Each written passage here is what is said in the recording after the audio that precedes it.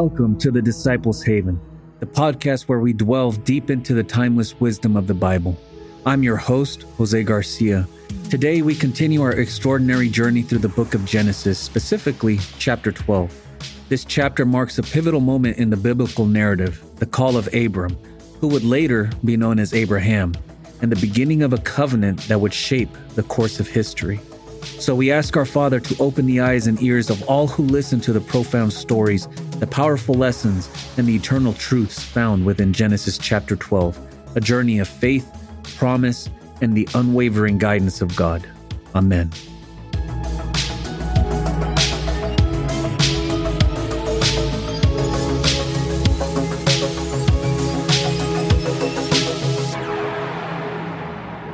Before we dive into chapter 12 of Genesis, let's take a moment to recap the key events of chapter 11. In Genesis chapter 11, we witness the story of the Tower of Babel. At this point, humanity speaks a single language and gathers in the land of Shinar. Together, they decide to build a great city with a towering structure reaching the heavens, a symbol to them of their collective ambition, but to God, it's a symbol of how people think they can save themselves and don't need God. God, seeing their pride, decides to intervene. He confuses their language, causing them to speak in different tongues. This linguistic division scatters the people across the earth, and the construction of the Tower of Babel grinds to a halt. This chapter reminds us of the consequences of human arrogance and the importance of humility before God. It's a story that speaks to the power of communication and the profound impact it can have on all of us.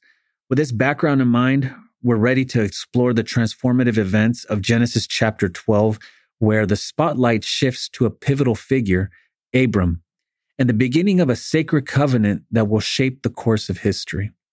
So verse 1, and it reads, "Now the Lord had said unto Abram, Get thee out of thy country, and from thy kindred, and from thy father's house, unto a land that I will show thee. And I will make of thee a great nation, and I will bless thee, and make thy name great, and thou shalt be a blessing. And I will bless them that bless thee, and curse him that curseth thee.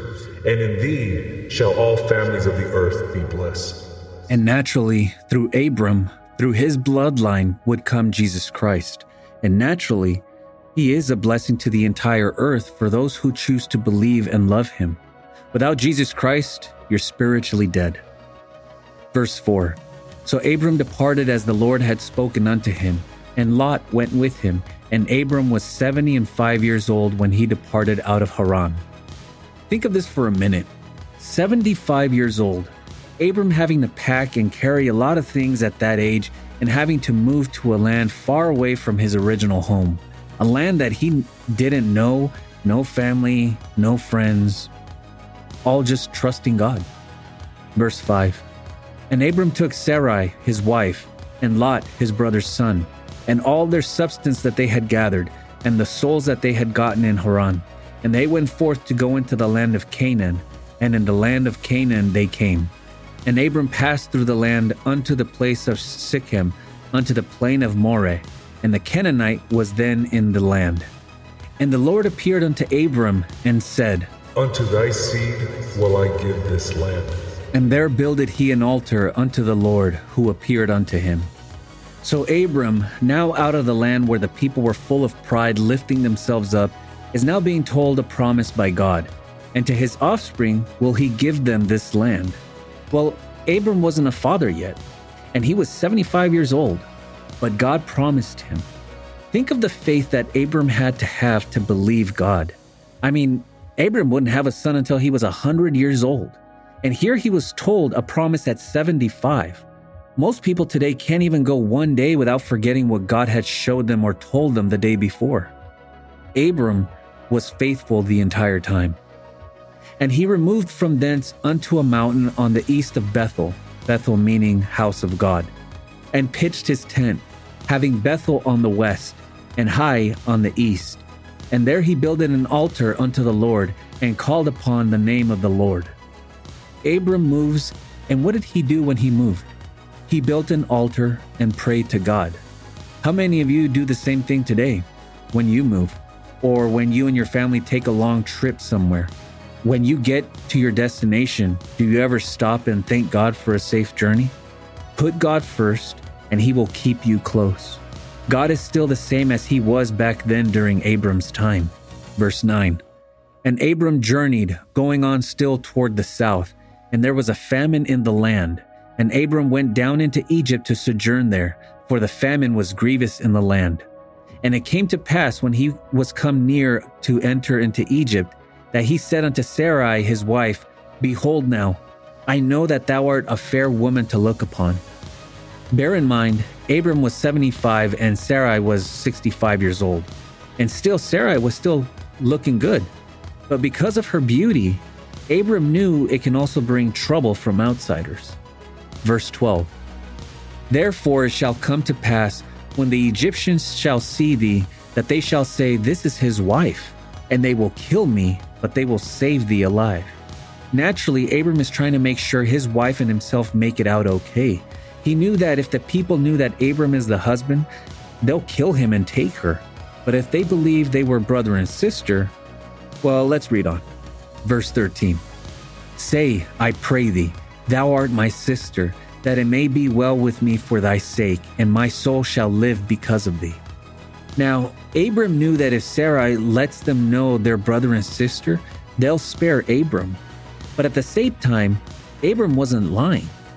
Well, what do you mean, Jose? Well, in Genesis chapter 20, verse 12, we actually learn Sarai was Abram's half-sister. Chapter 20, verse 12 reads, And yet indeed she is my sister.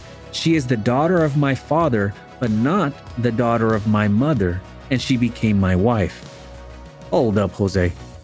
Are you saying they married and had kids eventually? Well, yes.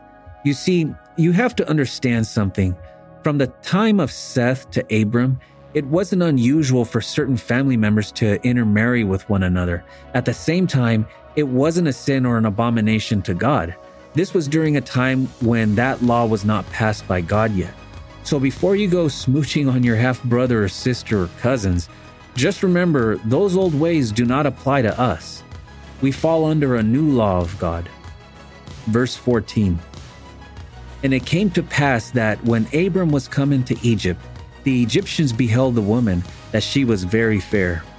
The princes also of Pharaoh saw her, and commended her before Pharaoh, and the woman was taken into Pharaoh's house. Now back then, this means that they took Sarai and prepared her and groomed her in a room of the house, basically to prepare her to be a wife. And he entreated Abram well for her sake, and he had sheep and oxen and he-asses and men servants and maid servants and she-asses and camels. In other words, Abram was a rich man. And Pharaoh here is basically taking care of Abram's belongings, because who wouldn't want to take care of their future brother-in-law, right? We should also see the level of trust Abram had for his wife here. He knew that no matter what, Sarai could take care of herself. She knew how to cut it. But above all, Abram here is sitting with people who would kill him had they known he was Sarai's husband. What does this say about Abram? That he knew God would protect them. Why? Because God promised Abram that through his seed, the land would be blessed. So Abram knew no matter what occurred in his life, that God's promises will come to pass. What you should also think about in our lives today, while we aren't Abraham's or Sarai's, we are followers of the same faith. We are followers of that same God. So ask yourself, is your faith that strong? Trust in God, and he will see you through it. Even if you're sitting with people who want to kill you, he will watch over you as long as you never doubt God and your faith never wavers. Verse 17. And the Lord plagued Pharaoh and his house with great plagues because of Sarai, Abram's wife. Divine intervention. When God promises something, it will come to pass exactly as he spoke it. But this won't be the only time that Satan would try to destroy this family, this bloodline. Verse 18. And Pharaoh called Abram and said, What is this that thou hast done unto me? Why didst thou not tell me that she was thy wife? Why sayest thou, She is my sister, so I might have taken her to be my wife? Now therefore, behold thy wife, take her, and go thy way. And Pharaoh commanded his men concerning him, and they sent him away and his wife, and all that he had. Imagine that. God always enriches his own. God always watches over his own. And there we have it, dear listeners, the profound teachings from Genesis chapter 12. I hope you found inspiration in the story, wisdom, and timeless truths we've encountered today. Chapter 12 of Genesis introduces us to Abram, a man called by God to embark on a journey of faith and promise. We've explored the significance of covenant, the power of trust, and the enduring guidance of God in the face of uncertainty. As we wrap up this episode of the Disciples Haven, I encourage you to carry these lessons with you into your own life. Embrace the call to faith, knowing that even in the unknown, there is purpose and meaning. Seek to be a blessing to others as Abram was, and nurture the seeds of God's promises within your own heart. Remember, our exploration of the Bible is not merely an academic exercise, but a spiritual journey, a quest for understanding, and a pathway to living with purpose and compassion, using the lessons of discipleship from the disciples of old. Thank you for joining me today in the Disciples Haven. Your curiosity, your open heart, and your commitment to learning are truly appreciated, not by me, but by God also.